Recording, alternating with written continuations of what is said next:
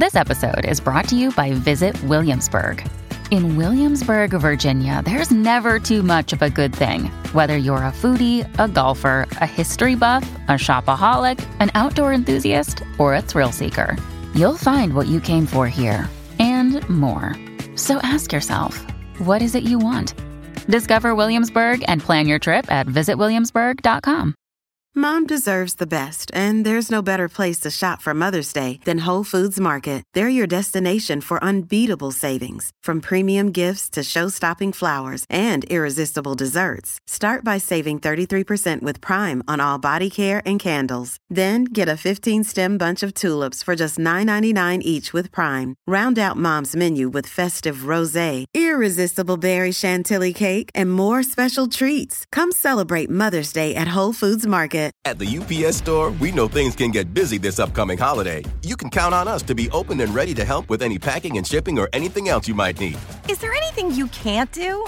Actually, I don't have a good singing voice. The UPS... Nope. But our certified packing experts can pack and ship just about anything. At least that's good. The UPS Store. Be unstoppable. Most locations are independently owned. Product, services, pricing, and hours of operation may vary. See Center for details. Come in today to get your holiday goodies there on time. Another day is here, and you're ready for it. What to wear? Check. Breakfast, lunch, and dinner? Check. Planning for what's next and how to save for it? That's where Bank of America can help. For your financial to-dos, Bank of America has experts ready to help get you closer to your goals. Get started at one of our local financial centers or 24/7 in our mobile banking app. Find a location near you at bankofamerica.com/talktous. What would you like the power to do? Mobile banking requires downloading the app and is only available for select devices. Message and data rates may apply. Bank of America N.A., member FDIC. Welcome to the Olive Podcast. I'm Janine, Olive's deputy editor and podcast host, and each episode I'll be catching up with chefs, cookery writers, and characters from the food scene in Britain and beyond. Join us each week to expand your food knowledge as our guests share 10 things we need to know about their specialist subject. And do listen out for our effortless bonus episodes where they also reveal their top cooking cheats, hacks, and shortcuts. I'm delighted to welcome Genevieve Taylor back to the podcast. Jen is a food writer, barbecue expert, and owner of Bristol Fire School, where she teaches students how to cook great food over fire. She's also the author of 12 cookery books, and her latest book, Seared, The Ultimate Guide to Barbecuing Meat, is out now. Welcome, Jen. Hello, hi. How are you? I think you're right in the middle of live cooking festival madness at the minute. It's like, this is silly season in my world, It's like barbecue mad. So yeah, it's pretty busy, but busy is good. Lots of festivals? Yeah, lots of festivals, kind of demos and stuff. The books come out, so obviously I'm doing a lot of stuff around that. I've just started writing another book, and yeah, fire school classes booked out until September, I think. Wow, amazing. Yeah. Well, thanks for putting aside some time in your mad schedule today to share some of that absolute pleasure barbecue wisdom with us. So we're going to go through your 10 things you need to know about brilliant barbecuing. So let's start with the basics, fuel. And you say that should be your number one ingredient you're thinking about. Tell us about that. Yeah, I mean, I'm so passionate about encouraging people to use good, sustainable British charcoal, because to my mind, it's important for many, many, many reasons, not least the kind of the result, the food you're going to eat is going to taste better if you're using good charcoal. But more importantly than that, making charcoal is very positive for the environment if it's done in a good way. It's really good at increasing the biodiversity of woodlands, because woodlands need managing. Sadly, the vast bulk of charcoal we buy in this country is picked up in quite an impulsive way, because when the way us Brits barbecue is, you're sort of sat at your desk on a Friday night and you look out the window and you go, yes, it's sunny, let's have a barbecue. And you grab some charcoal on the way home from work, and a packet of sausages or some burgers or whatever, and you go home and you sort of burn the hell out of them and you think, this is a bit rubbish, isn't it? And then you probably don't do it again for a long time. But that charcoal will have come from the tropics. The bulk of charcoal making regions in the world is West Africa, so around the Congo, or South America, kind of the Amazon rainforest. It will have been produced not in an environmentally sensitive way. Without a shadow of a doubt, some of that will have been illegally harvested. The nature of illegal activities is it's quite hard to quantify it, so nobody quite knows the situation. But if you're an illegal logger and you chop down a virgin rainforest tree, it's illegal. It falls to the forest floor. Take it to a sawmill, you make a table out of it, the table is illegal. But actually all the offcuts can get scooped up and get a stamp of sustainability on them to say this is a recycled product, it's kind of good for the environment. That's the illusion we have. So actually there's a lot of loopholes people can jump through to bring us wood that is not sustainable. I personally wouldn't cook anything that isn't British. It's just the line in the sand that I've drawn for myself. I think it's really important to support British charcoal makers because it can be very positive. I'm so passionate about this, you can tell. It's just like something that I really like shouting about. That myth that we all have, that we think we know about barbecuing, that the charcoal has to be white and ashed over before we can cook on it. People write that this day and age in books, and it's absolute nonsense. If you're using really good pure charcoal, you don't need to do that. I would actively encourage you not to do that because you're wasting the heat energy. That white and ashed over thing it's purely invented for kind of crappy charcoal that's got chemicals in it. So what should it look like? It should just be kind of lit, Yeah. It should just be lit, and I can light charcoal here at Fire School, and we can be cooking on it in 5 minutes. Wow. It's literally that quick. It's kind of, I like to say it's 5 minutes quicker than you could heat up your gas barbecue. Good charcoal lights super quick if you kind of get the good stuff, and it's really important. And I see so little point in people spending, I don't know, 30 quid on a really beautiful grass-fed, salt-aged piece of steak only to cook it on charcoal that has possibly been illegally harvested from the Amazon rainforest. It kind of makes no sort of sense to me at all. What sort of practical things can people be looking out for then when they're looking for charcoal? So we're looking for British. Will it have various? What sort of labels are we looking for? If you Google sustainable British charcoal, there's a lot of very brilliant small scale charcoal makers up and down the country. My personal favourite is Whittle and Flame. They're friends of mine. I think they make the most sustainable charcoal on the planet. There's a label called Grown in Britain, which is a sort of certification that means that wood has been grown in Britain. There's no kind of loopholes that can be got through about that. The Forestry Stewardship Council stamp is a starting point, but there's a lot of loopholes that can be got through, like I say, to sort of bring illegally harvested wood to market with a sustainability stamp on it. So I would be looking out for the Grown in Britain label. Grown in Britain, that's good.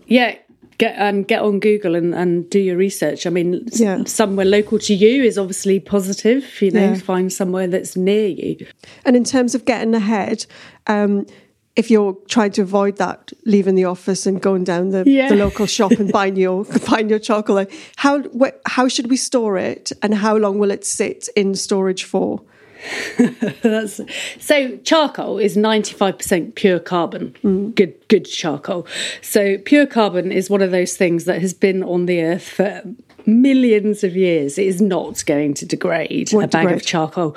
It will last a million years. It will last more than a million years. It's not. Obviously, you don't be wanting to leave it in the rain because it will get wet. But apart from that, there's nothing that's going to degrade it. So if you've got a little shed, a bag in the back of the shed will way outlast everybody's lifetimes. It's not going to go off. Okay, so and actually, I think one of the best things about lockdown is it's taught us all that online shopping works. People source so many things online. You know, I buy practically all my meat online now directly from the farmers or the suppliers.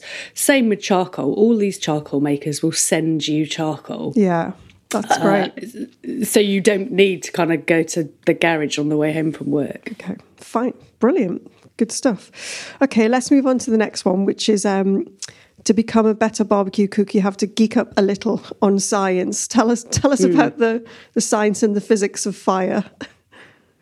Well, in layman's terms. I'll try. I mean, I am a bit of a sort of sciencey nerd, so I'll try not to get too deep into it. But essentially, you know, the reason I founded the Bristol Fire School, I run the Bristol Fire School, is because to my mind, the fire's the only thing that matters. Once you understand a little bit about fire and how it works, it's just cooking. It's literally just cooking. So in my world, there's no such thing as barbecue food. You know, it's just food that I happen to cook outside on the fire. So you need to just learn a little bit about how fire works, you know, and then when you do that, you can understand how to control the heat. You know, it's about making that fire be the fire you need it to be to cook whatever it is you want to cook on. So, so there's three types of heat we're looking at. So infrared heat is like the actual lit fuel itself. That I call that like the mother heat. That's the source heat. It's the fire, and then that fire transfers its heat energy into anything that's conductive within your kind of grilling barbecue space. So the metal grill bars, like the metal walls, the ceramic walls, you know, they all take in the heat from the fire and then they radiate them back out to help with the cooking process. And then the third kind of heat is hot air, just like your hairdryer. You know, it's the way hot air heat is a remarkably efficient source of cooking. You know, our fan ovens in our kitchen, they all run on convection currents, hot air. So for that reason, I always say to people, if you've got a lid on your barbecue, and I would encourage you to get a barbecue with a lid, shut it, you know, shut it, trap in that hot air. You wouldn't dream of trying to cook a cake in your oven and leaving the door wide open. It wouldn't even occur to anybody to do that. Same with barbecue, you know, as soon as you shut a lid down, you're making the whole thing much more efficient and much more oven-like because you're using those really, really efficient kind of convection currents, hot air currents. That's great. So really thinking about how all those different heat sources are working on your meat or your veg. I mean, obviously, you know, if you're cooking directly over the fire, we would call that direct cooking. You know, when you're above the heat source, it's going to be way, way, way hotter than if you're cooking off to the side of the fire, where it will be a much cooler, more gentler cook. And I think one of the common mistakes people make is cooking things too hot, too quickly over too high a heat source. And actually I think probably 90% of the time you're better cooking things away from the fire, more gently for longer. Yeah, I think we're going to go into direct and indirect. Right. In fact, let's go into that next, because and we'll come back to brining. But let's talk about direct heat and indirect heat, because I read that a lot. Can you explain exactly what that means in terms of people setting up a barbecue? Yeah, super, super simple. So what you never want to do with your barbecue is fill the whole of the bottom base of it with lit charcoal, because then all you've got is a very, very hot, high heat. So you always want to put your charcoal in one area of the barbecue and leave the other. So the most common setup is like charcoal on one half, and no charcoal on the other half. And then the food you put directly above the fire, we would call direct cooking. And the food that you put off to the side of the fire, we would call indirect cooking. And like I say, the majority of the time you're better cooking a bit more indirectly, so not over that very, very high heat. I mean, lit charcoal, when the charcoal is burning really up to speed, is 500 Celsius. What on this planet would you want to really cook at 500 Celsius? Apart from steak. Steak is the only exception to this rule, but most of the time you want to be cooking slightly away from the fire, slightly more gentle heat.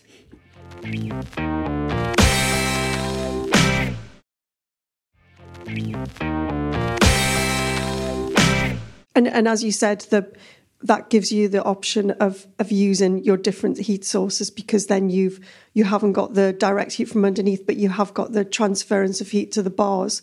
And if you close the lid, you have got that air heat there. Exactly that. Yeah. If you picture your barbecue, I mean, my favourite barbecue is my kettle barbecue, like a round one. So if you picture the kind of clock face of the round barbecue, say you've got your fuel on one side from sort of 12 o'clock to 6 o'clock, the zone from 6 o'clock back up through 9 and back up to 12, no heat.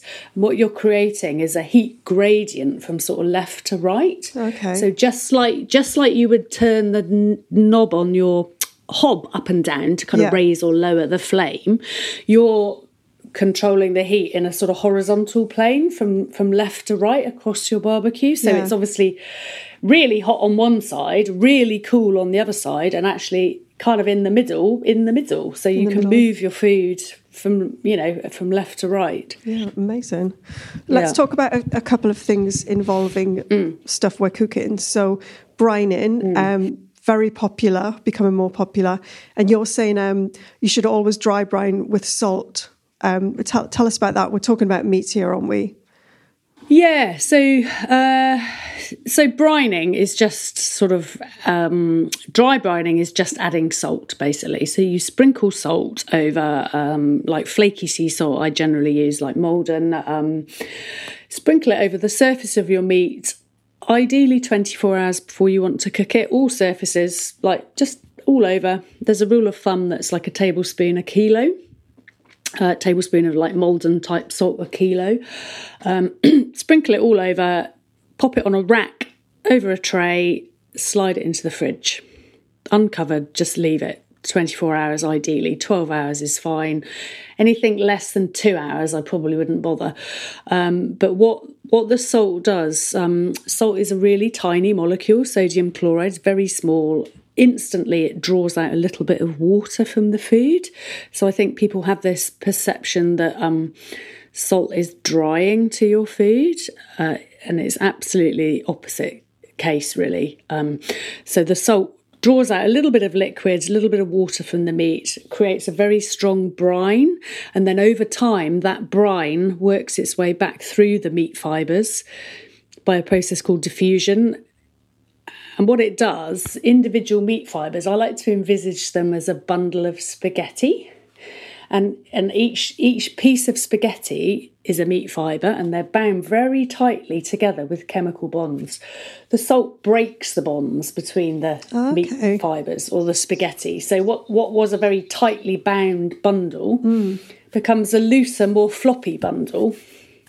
And why that is good for cooking meat is when that meat hits the grill, the meat fibres can't contract up, squeezing out the liquid. Okay. So more of the liquid stays in the meat. So the goal with all meat cookery, all meat is 70-75% water.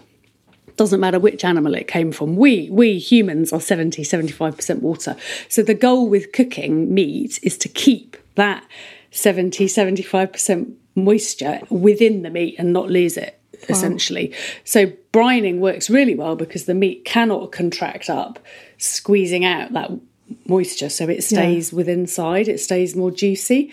So it's brilliant. It's a really brilliant, really simple thing, and I've come to learn that it's just a good habit to get into, regardless of what meat you're cooking, regardless of how you're cooking it, really. Yeah, so it doesn't matter even if you're just doing a couple of small steaks for you and a friend, that's still get into that couple of hours before. Yeah, I would. I mean, 2 hours is a minimum because you need time for the diffusion process to work. 24 hours would be ideal. 12 hours is great. But yeah, 2 hours is a minimum. Let's talk about another bit of science as well that you said brown food is best. Tell us why brown food is best, Jen. We all know brown things taste good, don't we? So there's this thing called the Maillard reaction, which I'm sure many of your listeners will have heard of. So Maillard was a French chemist, and in about 1912 he discovered this series of chemical chain reactions that he named after himself because, why that's what happens. So the Maillard reaction is also known as the browning reaction. So it's different from caramelization, which is the browning of sugars. The Maillard reaction is it's a chain reaction between an amino acid, which is a protein, and a sugar, and those molecules under heat knock together, break apart, form a sort of unstable molecule, which then knocks together, makes another molecule. So the browning reaction creates hundreds and hundreds of new flavour molecules, which is why brown food tastes better. So if you think it's not limited to meat at all, but a perfectly seared crust on a steak is infinitely nicer to eat than a steak that's been sort of boiled, you know. We all know that. We all just inherently know that. A loaf of bread that's got a beautiful brown crust is nicer than a kind of flabby white loaf that doesn't have a lovely brown crust. You know, brown things taste of more. Same for beer. You know, I know you like your beer, as do I, but you know, it's that kind of colour in beer is the Maillard reaction in process. You know, it's the toasting of the ingredients. Yeah. And you also say stop trying to achieve those perfect grill marks. They are not 100% the mark of a well-cooked steak. I'm interested in that because when you go to some places, it seems like all they're trying to do is get those little grill marks on a steak, doesn't it? Yeah, it's so funny, isn't it? I mean, if you think about it, so the evidence that Maillard reaction has happened, we can see it in the browning on the surface of the meat. So if you imagine, I'm holding my fingers up now, and my fingers are the perfect grill bar marks. What's happening in between my fingers? There's only half the steak done. Absolutely nothing. You know, nothing.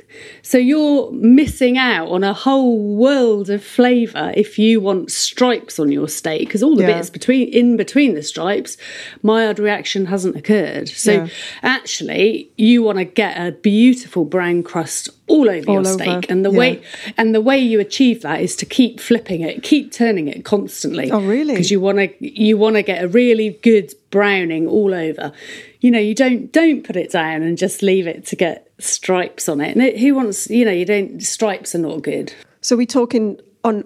Would we be doing a direct heat at that point and then flipping every 20 seconds more? Yeah, every sort of 20, 30 seconds I would flip. So steak is the only thing that I would really want to cook over very, very high heat and take away convection currents because you want a very, very high one-directional heat from underneath, because what you don't want, if you introduce a lid to the equation, you're going to make it the whole thing much more efficient in a way. So then the steak overcooks before you've had time to brown the bottom.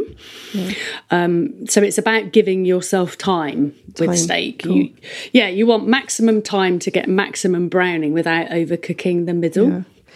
Okay, and that kind of links into my next question, which is about kit, because I've seen there's lots of, you know, very expensive barbecue kits and stuff out there where you can buy 17 different implements. What do we actually need? I know, for example, I need something to flip that steak without burning my little hands. So what is the essential kit, and what can we just leave in the shop?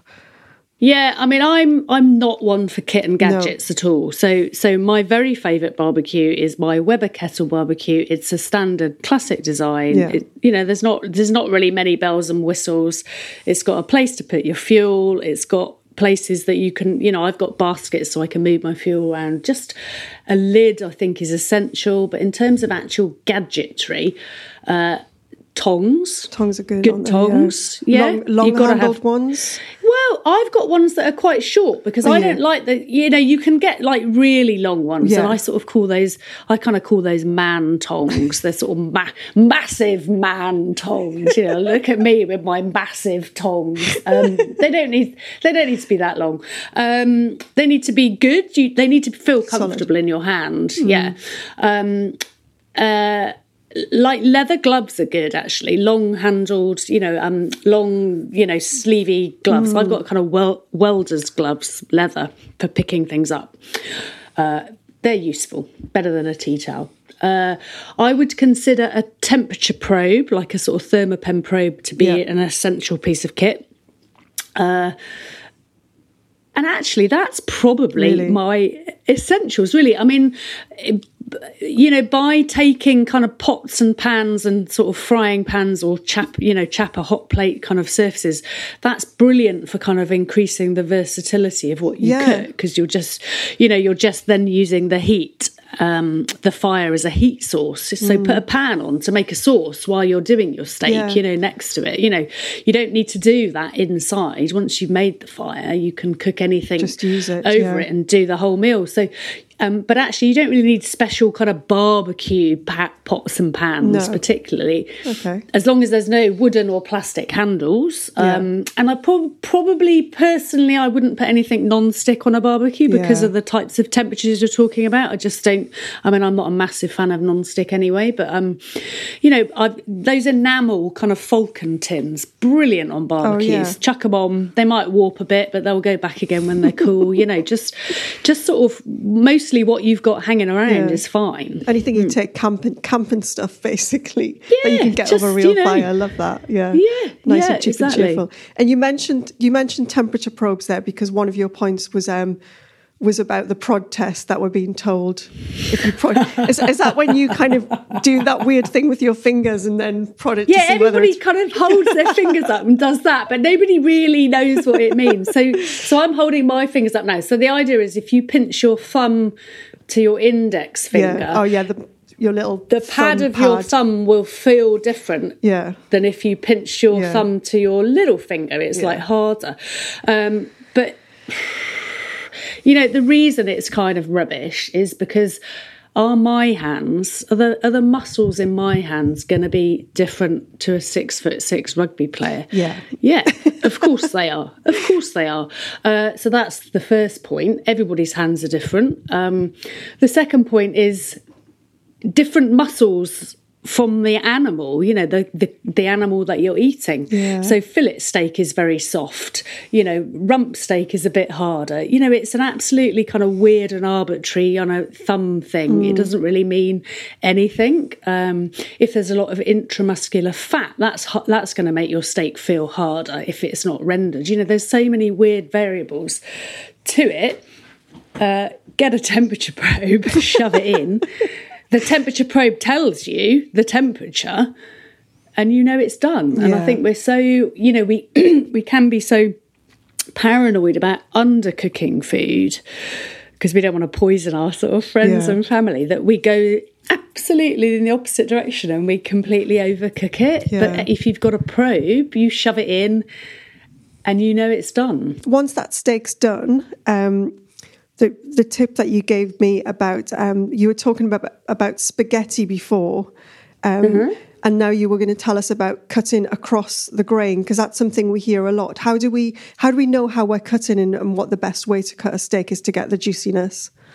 Yeah, so cutting across the grain is really important for increasing the perception of tenderness once that meat goes into your mouth. So if you go back to the analogy of spaghetti, if you were to cut with the grain, that is down the length of the spaghetti, what you would put in your mouth is a long strand of spaghetti or a long strand of meat, like a rubber band, basically.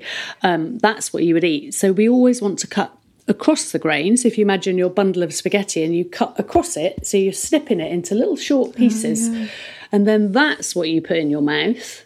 And already you've done half the chewing process for you just by slicing it, because you've cut it into short little meat section fibres.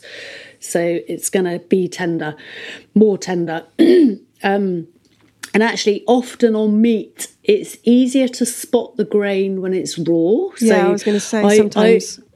Exactly. I always encourage people just give it a 10-second glance before you start cooking it. Which way are the fibres running here? Just make a note of that. And then when you come to cut it, cut across those fibres. Because once you've got that beautiful crust on a steak, for example, or a joint, it's not always easy to see what you're doing. Yeah, exactly. So finally, and we talked a lot about meat, and I know that you've written your gorgeous book, Charred, which is all about barbecue veg cooking.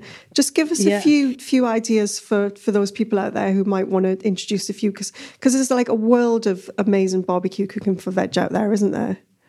Yeah, I mean, vegetables are amazing cooked over fire. You know, it concentrates the flavours, and in many ways, I know I've just written a meat cookery book, but I almost prefer vegetables because, you know, think about the texture and to some extent the taste of meat can be a little bit one-dimensional. Texturally, certainly, but think about the texture of vegetables. You've got soft and squishy ones, you've got crunchy ones, you know, all the different colours and different flavours. Like it, to my mind, they can be much more exciting than meat because, you know, and the trick to vegetable barbecue, I think, is to layer up the flavours, you know, with herbs and nuts and kind of maybe creamy, cheesy, yogurty, you know, just layer, you know, you're building layer upon layer and upon layer. And I think that's why Ottolenghi's recipes and food is so exciting because it's layered, you know, you're building layers of different things going on. So when you eat, it's like a kind of explosion in your mouth, isn't it? It's like really exciting food. So all vegetables are great over fire. Some things take a very long time to cook, and that's the thing. That's the thing that surprised me when I was writing Chard was you know, something like a cauliflower, hours and hours and hours, you know, to do it. It takes a long time to do it properly, but boy, is it worth it. You know, smoking a whole cauliflower is insanely good. Yeah, it's so good. What other veg do you like apart from cauli? What's your like top 3 veg? Jen's top 3 veg. Top 3 veg. Well, smoked parsnips are awesome. Wow. Yeah, super good. So they're so sort of sweet and they just really kind of concentrate and they take on the smoke beautifully. So parsnips are really good. You know, the classics, all those classic Mediterranean veg are amazing, kind of peppers and aubergines and courgettes and so on. But I think, it's the root veg that are quite exciting. The things that carrots. That you would kind of roast and know that sweetness. I'll tell you what else is really trendy at the minute, but has been for ages, is like grilled cabbage, hispy cabbage. Yeah, you're a fan nice. of that. Yeah, I big love that. fan. Yeah. And Cavolo Nero, you know, the Tuscan kale. That's fantastic. Like slapped over a bit of fire because it goes all sort of crispy and lovely and Brilliant. Some amazing barbecue tips there and lots of science. I loved all the science bits. So.